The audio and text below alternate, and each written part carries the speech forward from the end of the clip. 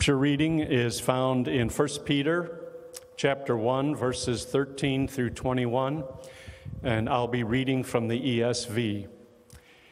Hear the word of the Lord. Therefore, preparing your minds for action and being sober-minded, set your hope fully on the grace that will be brought to you at the revelation of Jesus Christ.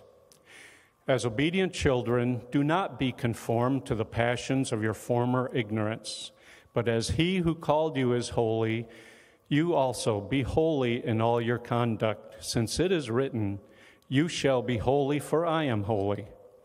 And if you call on him as Father, who judges impartially according to each one's deeds, conduct yourselves with fear throughout the time of your exile, knowing that you are ransomed from the futile ways inherited from your forefathers, not with perishable things such as silver or gold, but with the precious blood of Christ, like that of a lamb without blemish or spot. He was foreknown before the foundation of the world, but was made manifest in the last times for the sake of you, who through him are believers in God, who raised him from the dead and gave him glory, so that your faith and hope are in God. This is the word of the Lord.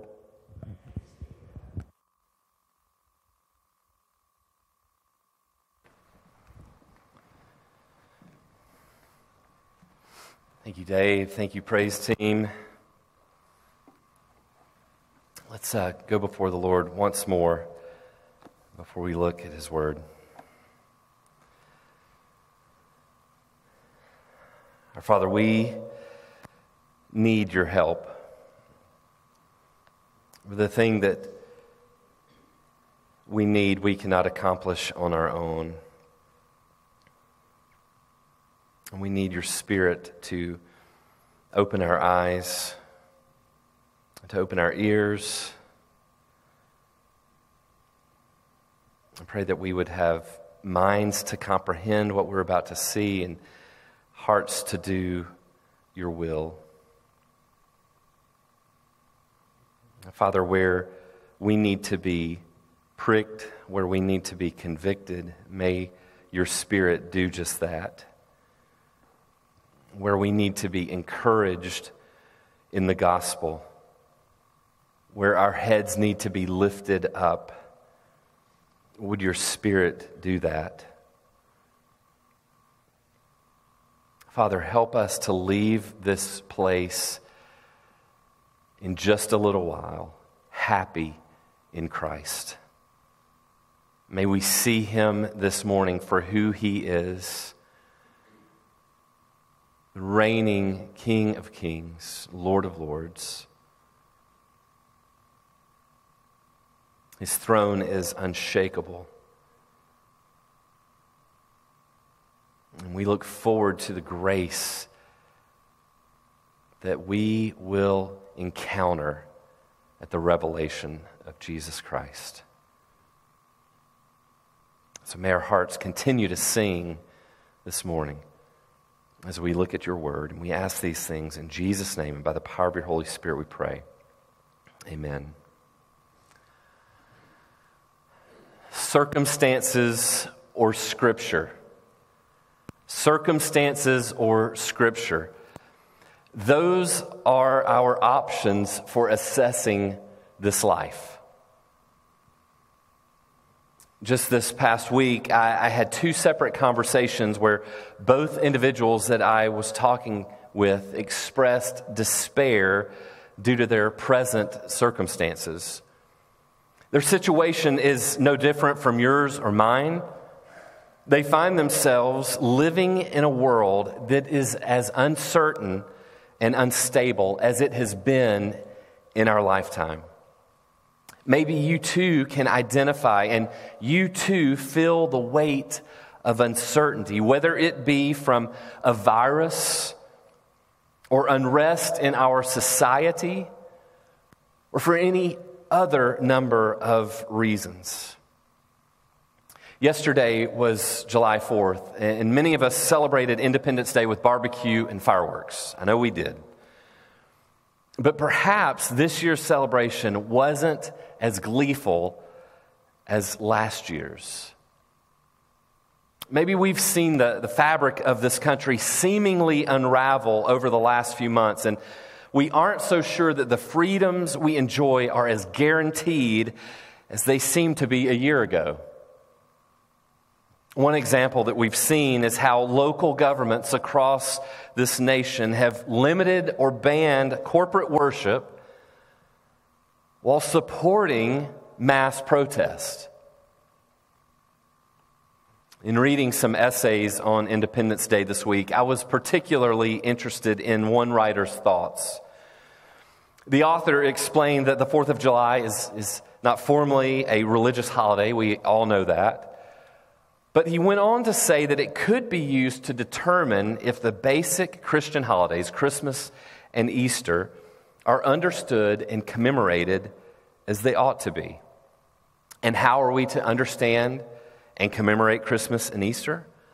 We all know the basic meaning of Christmas and Easter is that Jesus is Lord. So in showing how it can complement Christmas and Easter, the writer of this essay that I was reading asserted that the 4th of July is a celebration of the fact that there is one Lord and it's not Caesar. In the event that we are led to think Caesar is represented by a king or president, the writer argued that there is a Caesar within every sinful heart. And that Caesar is looking for a way to wield ungodly power over others. We read the headlines or hear the news that one group's gathering is banned while another's is allowed and supported, and circumstances seem to say that Caesar is in control, but Scripture says otherwise. Circumstances or Scripture, those are our options for assessing life. But here's the deal. If Jesus is Lord, and He certainly is, one of these two ways of assessing life is inferior to the other. It's often easy for the circumstances in our lives to deceive us into thinking that Jesus is not Lord, right?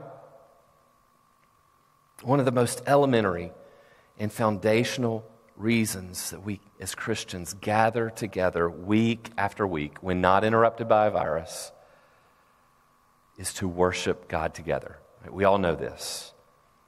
In and through that worship, though, listen, we are reminding ourselves and each other that despite our present circumstances, Jesus is Lord. Scripture helps us assess our lives by telling us that no matter how grim things may seem, God has spoken and we need to listen. Scripture doesn't rely on our circumstances, but on the finished work of Christ. So if we're going to make accurate assessments of our lives, we must choose Scripture over circumstances.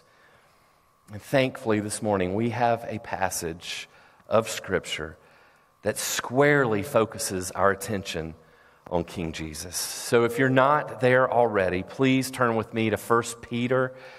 We're still in chapter 1, and we're going to be continuing our series in 1 Peter this morning, a series that we're calling Living Hope. The Christians that Peter had written to, they knew suffering and persecution. They were familiar with uncertainty, and Peter was reminding them of the hope they had in Christ. Their salvation was secured by Jesus, but they obviously needed to be reminded that their circumstances would lead them to believe that Jesus is not Lord. Peter, by the inspiration of the Holy Spirit, says otherwise. One of the underlying themes of 1 Peter, and especially the passage that we're looking at today, is that standard operating equipment in the Christian life is the virtue of waiting. And Peter makes it clear that Christians must be comfortable with not having everything that we want when we want it. The idea of instant gratification that we have so easily embraced in our culture, it is a foreign concept in Scripture.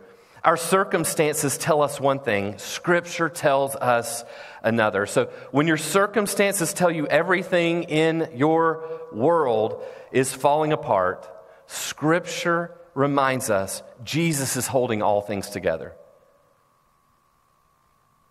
When your circumstances tell you anxiety is acceptable and appropriate, Scripture reminds us, do not be anxious about anything, but in everything by prayer and supplication with thanksgiving, let your request be known to God, and the peace of God, which surpasses all understanding, will guard your hearts and your minds in Christ Jesus. When circumstances tell you to eat, drink, and be merry, for tomorrow we die, Scripture says to wait in hope, to wait in holiness, and to wait in fear, because Jesus is Lord, and because Jesus is worth the wait. And that's exactly what we're going to be looking at in our passage this morning. Peter gives Christians who are faithfully and hopefully waiting on God 3 commands, and then he provides the basis for these commands. So if you're taking notes this morning, here's the outline for the sermon. Point number 1, wait in hope. Wait in hope. In verse 13 of chapter 1, Peter is going to instruct waiting Christians to set their hope on the return of Jesus. Point number 2 will be wait in holiness. Wait in holiness. In verses 14 to 16, waiting Christians are instructed to be holy. Point number 3, wait in fear.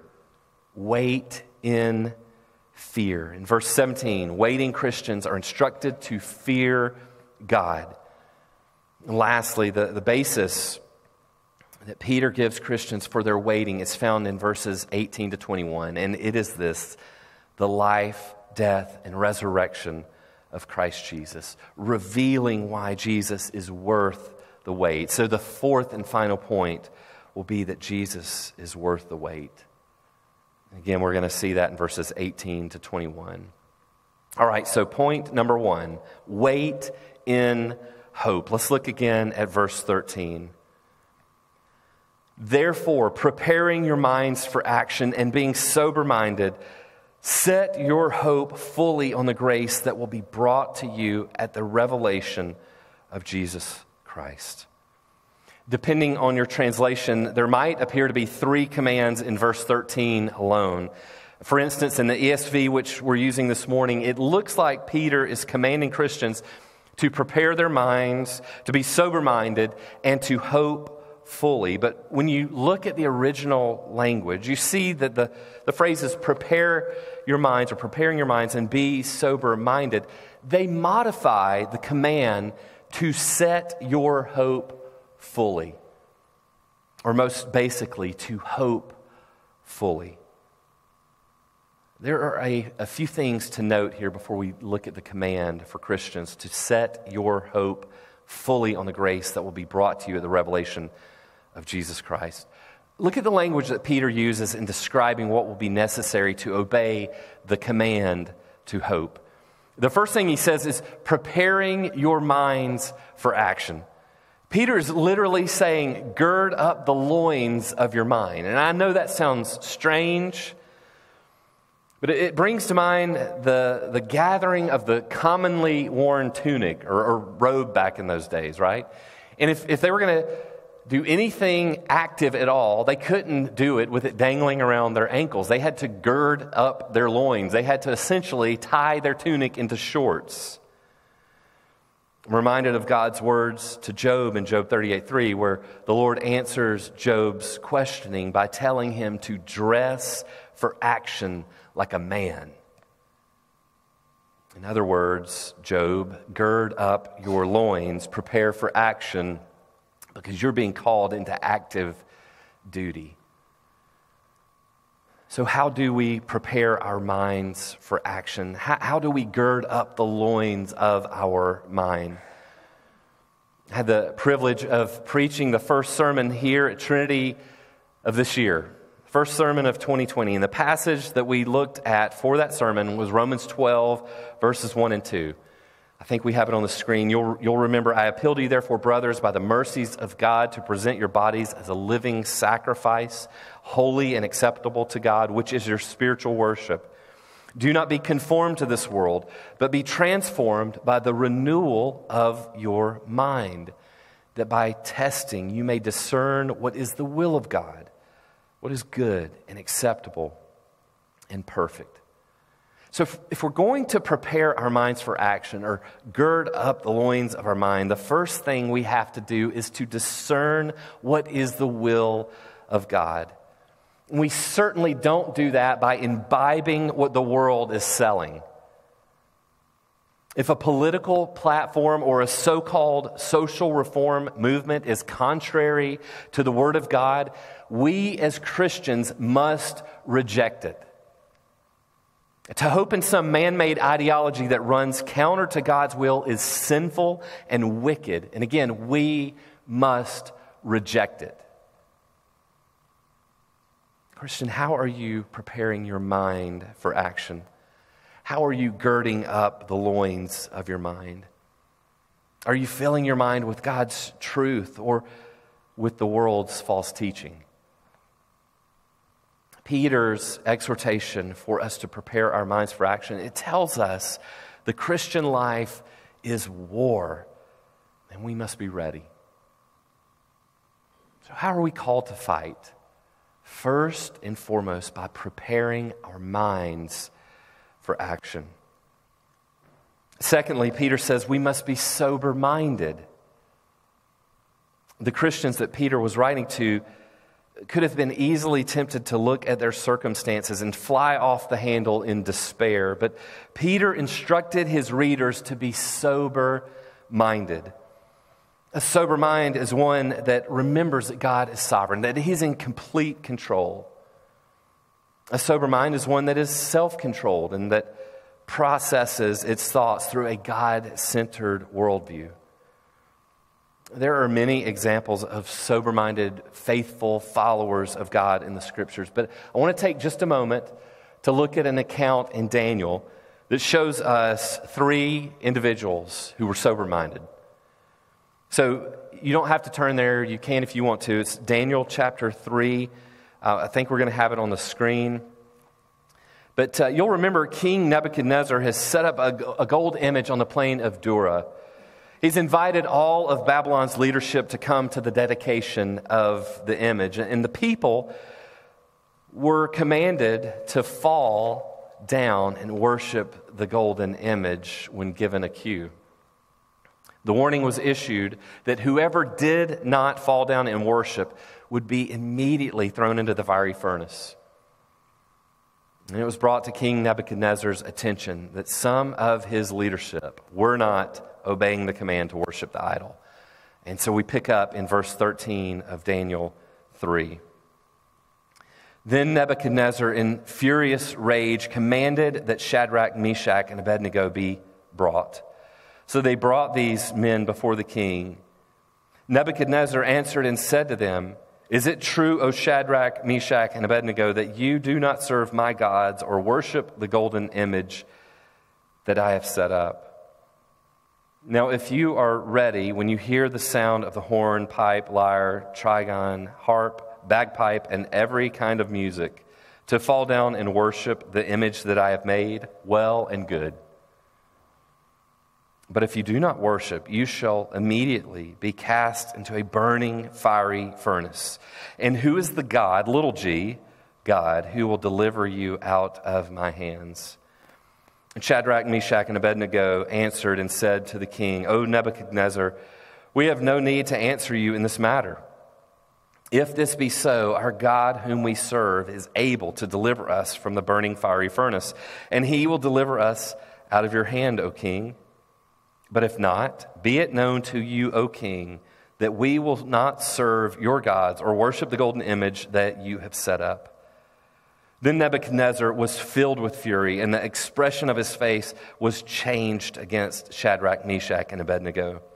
He ordered the furnace heated 7 times more than it was usually heated, and he ordered some of the mighty men of his army to bind Shadrach, Meshach, and Abednego, and to cast them into the burning fiery furnace.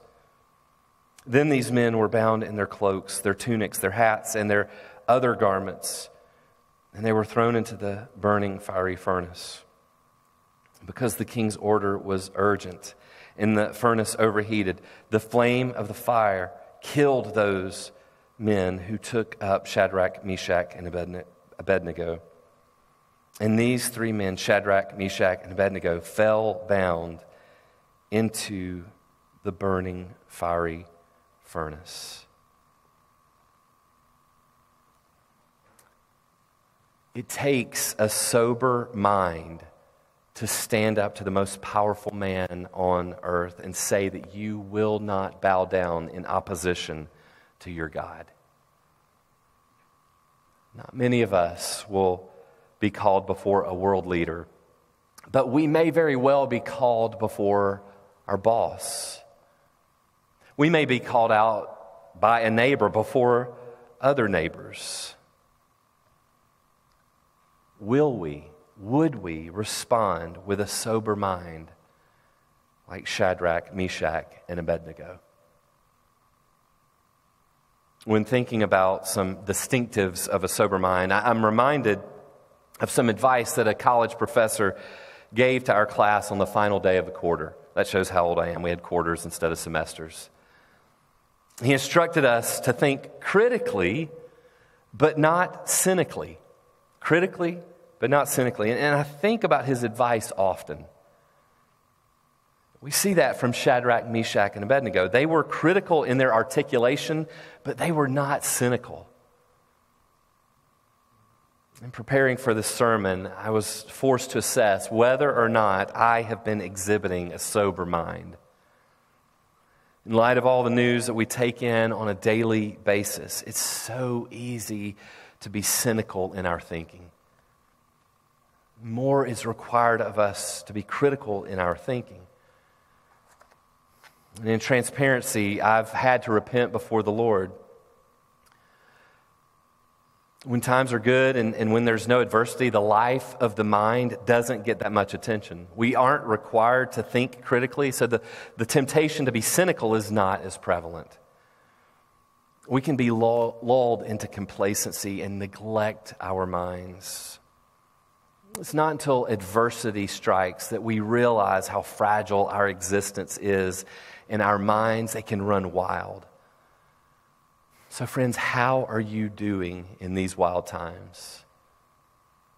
Do you have a sober mind? Having instructed Christians to prepare their minds for action and to be sober-minded, Peter gives the command to set your hope fully on the grace that will be brought to you at the revelation of Jesus Christ. Waiting Christians are those that wait in hope. We are to realize that all that we see around us right now is not all that there is. Peter's command to hope fully on the grace that will be brought to you at the revelation of Jesus Christ, that assures us that if we hope fully in anything else, we are not fully grasping all that God has done on our behalf. Verse 13 begins with the word therefore. So Peter is essentially saying, in light of all of the things that have been set up into this point, verses 1 to 12, in light of all those things, therefore set your hope fully on the grace that will be brought to you at the revelation of Jesus Christ. As waiting Christians, we can lose sight of all that God has done, and we can be tempted to place our hope in other things. So as a quick refresher of all that Peter shows us that God has done for believers, as seen in the first 12 verses of this first chapter, I want to have a little tour back through the 12 verses, a quick refresher of all these things that we've seen, that this therefore is pointing us to. So So quickly, look at verse 1. We see that God has chosen us. In other words, if you're a Christian because God sought you out and saved you. In verse 3, we see that God has had great mercy on us and has caused us to be born again to a living hope through the resurrection of Jesus Christ. In verse 4, we see that God has given us an inheritance that is imperishable, undefiled, and unfading. In verse 8, we see that God has given us a belief in Jesus, which allows us to rejoice with joy that is inexpressible. In verse 9, we see that God has pledged the outcome of our faith, the salvation of our souls. And in verse 12, we see that we have this good news that we talked about last week that angels long to look into. So in light of all of these things, therefore, set your hope fully on the grace that will be brought to you at the revelation of Jesus Christ. We as Christians, we can become complacent with our salvation if we believe that all we see is all there is. Peter is telling us that all God has done up until this point is proof that the best is yet to come. So we know intuitively that our hopes are only as reliable as the thing that we're hoping in. For instance, my hope that I'll be a professional golfer is worthless, right? Because my golf game is completely and totally unreliable. If I'm hoping to be a golfer on my merits, I am hoping in vain. However, if I have placed my hope fully in Christ and all of the promises that have been given through Him, there is nothing or no one more reliable that I could be placing my hope in. What has been promised in Christ has been and will be done. That's why Peter commands Christians to set your hope fully on the grace that will be brought to you at the revelation of Jesus Christ. So Trinity, what are you setting your hope in? We understand that grace is God's unmerited favor made possible through the life, death, and resurrection of Jesus. So it should come as no surprise to us that the only way that we can fully experience God's grace is in the presence of Christ. It's true that if we have trusted Jesus to make us right with God, we have tasted grace. We have received some measure of it. But Peter is telling us that this little appetizer cannot compare with the feast that we are going to enjoy at Christ's return. The future grace that we will know when we see Christ should be the waiting Christian's motivation to wait in hope. We as Christians, we wait in hope, but we're also commanded to wait in holiness. This is point number 2, wait in holiness. Look again at verse 14. As obedient children, do not be conformed to the passions of your former ignorance, but as He who called you is holy, you also be holy in all your conduct, since it is written, you shall be holy, for I am holy. As we wait for the Lord, how are we to live our lives? The second command is to be holy. The word holy has been the recipient of bad press of late, and it's no longer thought to be something desirable. When used today, the word holy tends to be thought of negatively, and it's usually not a compliment to be called a holy roller, or to have it said of you that you're holier than thou. But for the Christian, regardless of how unpopular the word is, we are commanded to be holy. Holiness is tied to obedience. We see that in verse 14. So, despite our potential fear of holiness due to its unpopularity, we understand that we can't obey God if we're not seeking to live holy lives. However, if you're anything like me, this command to be holy can seem insurmountable. Like there's no sense in even trying because it seems unattainable. But based on a couple of observations, maybe holiness isn't so unattainable after all. A couple of observations from the text. If God is issuing a command here through Peter, his expectation is that we can do what he's asking us to do. It would be cruel and unloving for God to ask something of us that we can't do. And since God is neither cruel nor unloving, we are fully able, by the power of his Spirit, to obey his command here to be holy. The second is similar to the exhortation that we heard from Peter to prepare our minds for action. Peter says, "Do not be conformed to the passions of your former ignorance." In other words, holiness comes through active obedience, through striving and fighting. There's no such thing as passive holiness. As I mentioned earlier, we were in Colorado recently, and one morning, Miller, our son, went on a hike by himself, and he came back and reported that he had seen a trout ladder. And he explained that it was to help the trout get from a lower pool to an upper pool. And I thought he was either like me, like I often do, just pulling my leg, or maybe mistaken. A trout ladder, really? Later that afternoon, we went on the same hike with Miller, and we got to the point in the hike where the trout ladder was. He pointed at it and said, "There it is."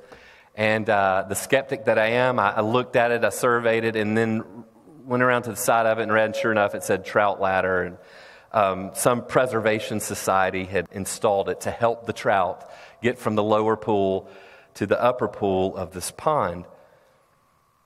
But listen, as beneficial as a trout ladder can be, the trout still has to exert energy to get from the lower pond to the upper pond, right? There's no trout elevator as far as I know. Maybe there is, and that would disprove my illustration here. But the trout has to strive. He has to fight to make progress. If there's going to be a contrast in your life now as an obedient child to your former ignorance, it's going to be because you fought against being conformed to those old passions. And this is the challenge for the Christian. We are inundated every day by messages of this world. Much of the marketing that is aimed at us is making appeals to the passions of our former ignorance. So waiting as Christians in this world means that we must wait in holiness. Christians, as obedient children, are to look like their heavenly Father. And Peter pulls from Leviticus in verses 15 and 16. So real briefly, let's look at Leviticus 11:44, which says, "For I am the Lord your God. Consecrate yourselves, therefore, and be holy, for I am holy." And then in Leviticus 18, verses 2 through 4, we hear the Lord say, "Speak to the people of Israel and say to them, I am the Lord your God.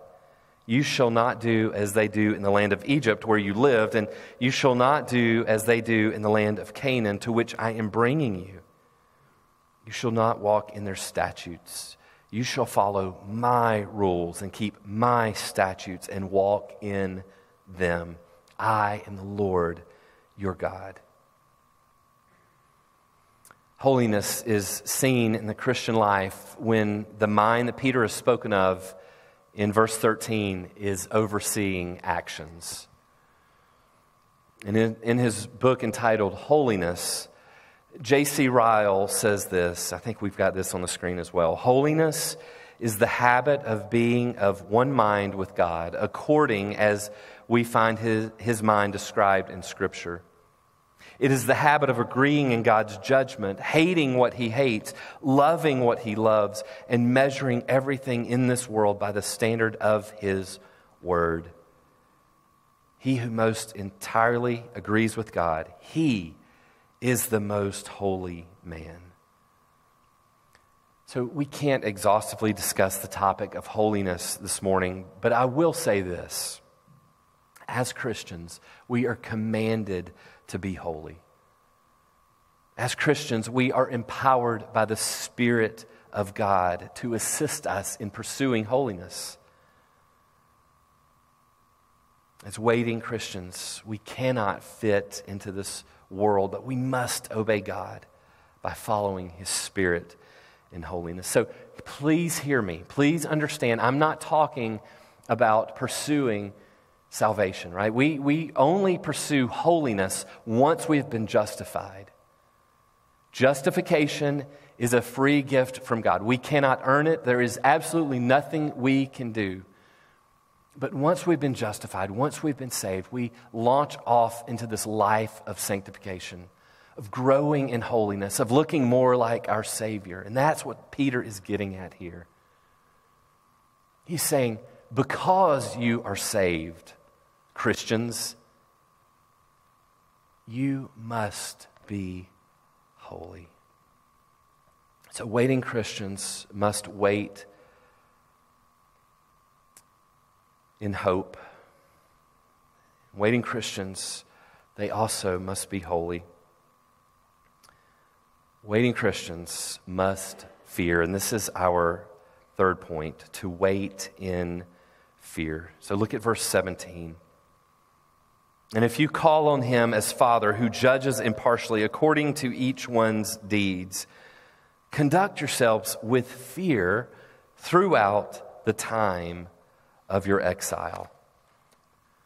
So living in these uncertain times, you might say, well, I've got the hope and holiness part down, right? But it's the fearing that I'm struggling with. The fearing God, the trusting in God. The distinction here, though, is that the fear commanded of waiting Christians is a holy and reverential awe of God, one that trusts Him, one that says, I can fear you because I trust you. It's not fearing other things in this world. It's looking to God, casting your eyes upon God, fearing Him, and knowing that He is the one that will lead us through. Back in verse 14, Peter refers to Christians as obedient children. Here he references their connection to their Heavenly Father who judges impartially. And this is one of the reasons that we are to fear God, because He judges. So living in reverence and awe of God, it prevents a Christian from making light of their sin and presuming upon God's goodness. We conduct ourselves in fear precisely because we realize God the Father judges. Jesus' substitutionary death on behalf of those who trust in Him for salvation means that God will see us as righteous because of Christ. But that doesn't mean that we ignore our sin. If you'll remember back to our series in Ecclesiastes, we heard this.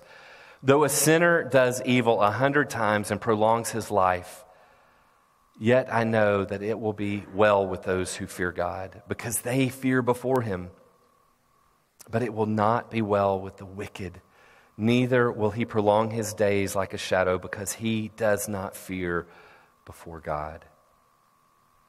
The command to fear God is clearly connected to the command to be holy.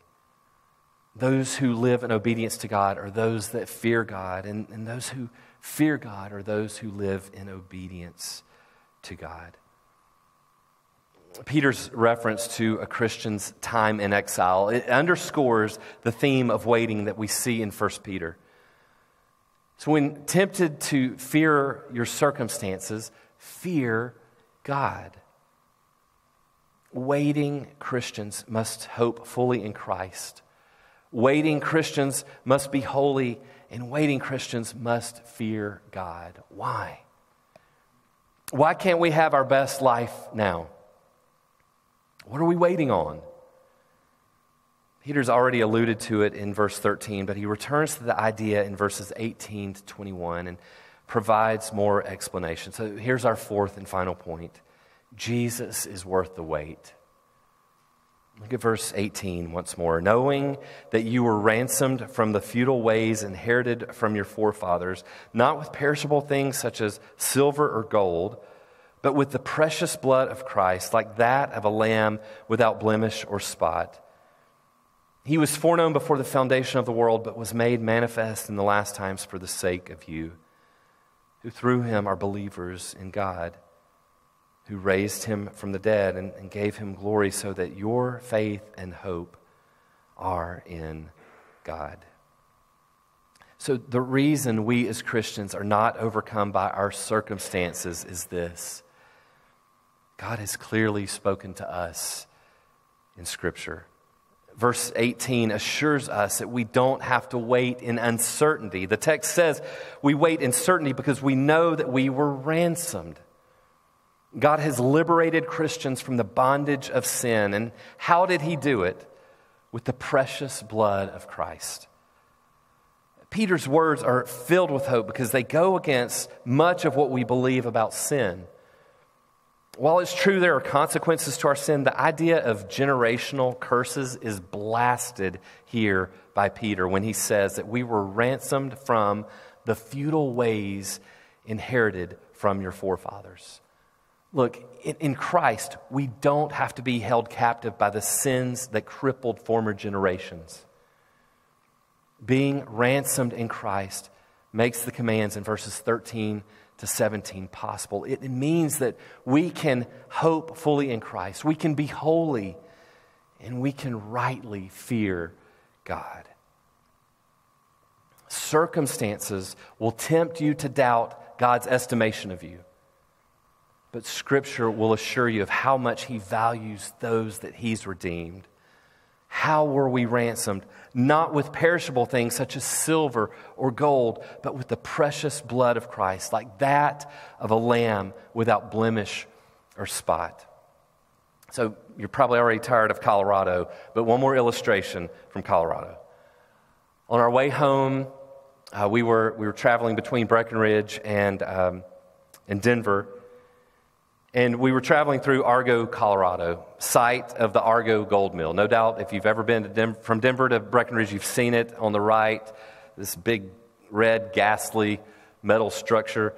Supposedly it's where the gold rush began. I don't know if that's the gold rush in Colorado or all of the gold rush, but it's a pretty significant piece of history. So we'd seen that you could pan for gold there, and we thought, why not? You know, it's one thing to pan for gold in Dahlonega. It's something altogether different to pan for gold in Colorado, right? So you have the minor leagues versus the bigs, and we decided to take our chances in Colorado. So we pulled off the interstate. We paid our $14 for Hadley, Aaron, and Miller, and they went to town panning for gold.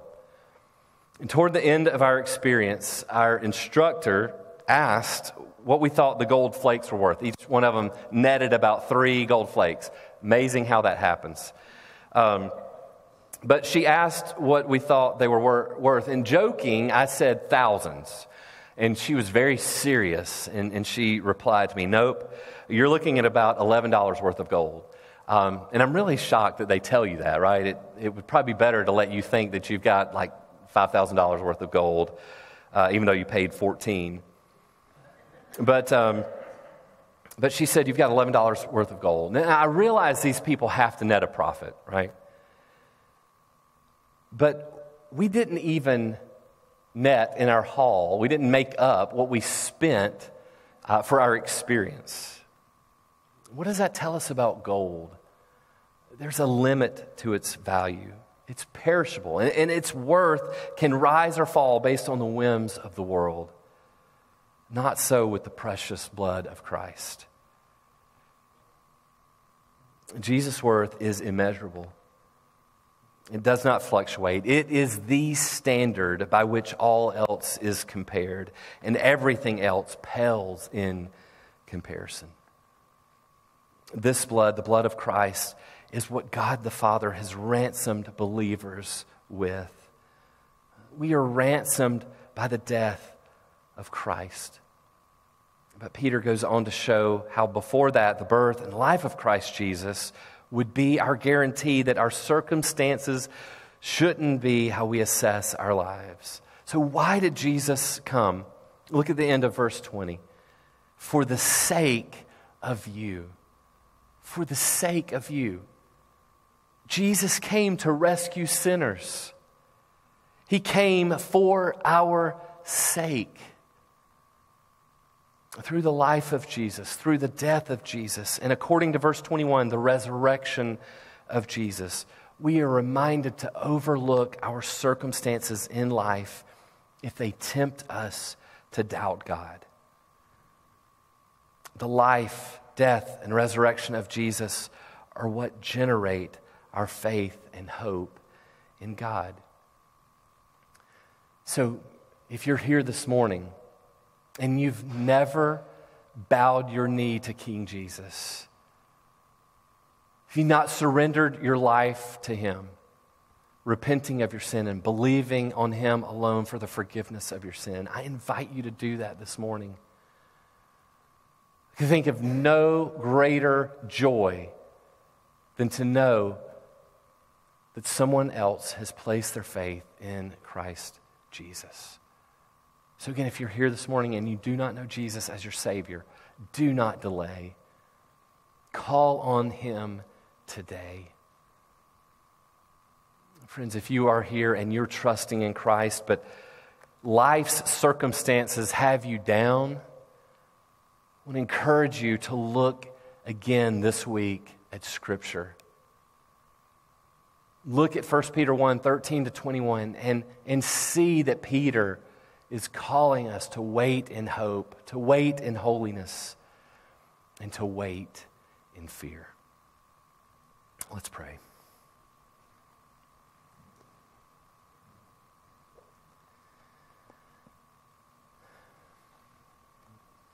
Our Father, we know that we've been called to wait in hope, to wait in holiness, and to wait in fear precisely because Jesus is worth it.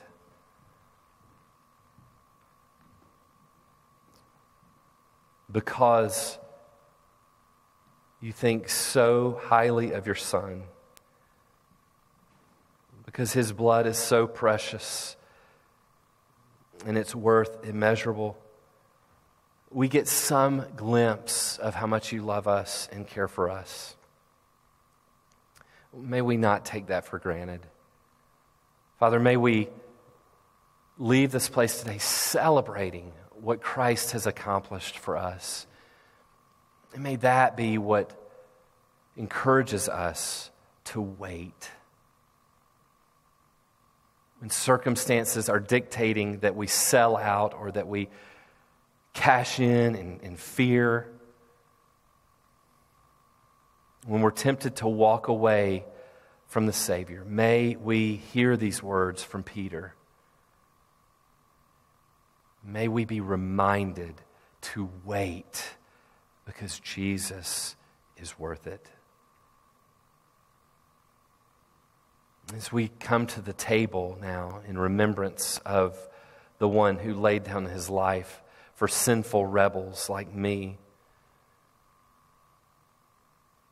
the spotless Lamb of God who knew no sin, innocent, guiltless, blameless.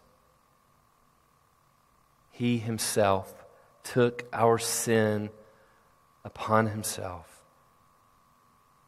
and went to the cross,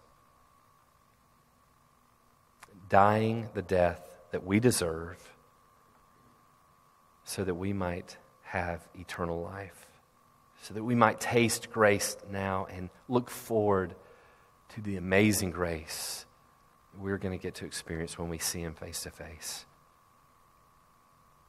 As we gather around this table, may we be reminded of your love for us, of your Son's love for us, and of the Spirit who empowers us now, His love for us. We ask these things in Jesus' name. By the power of your Holy Spirit we pray. Amen.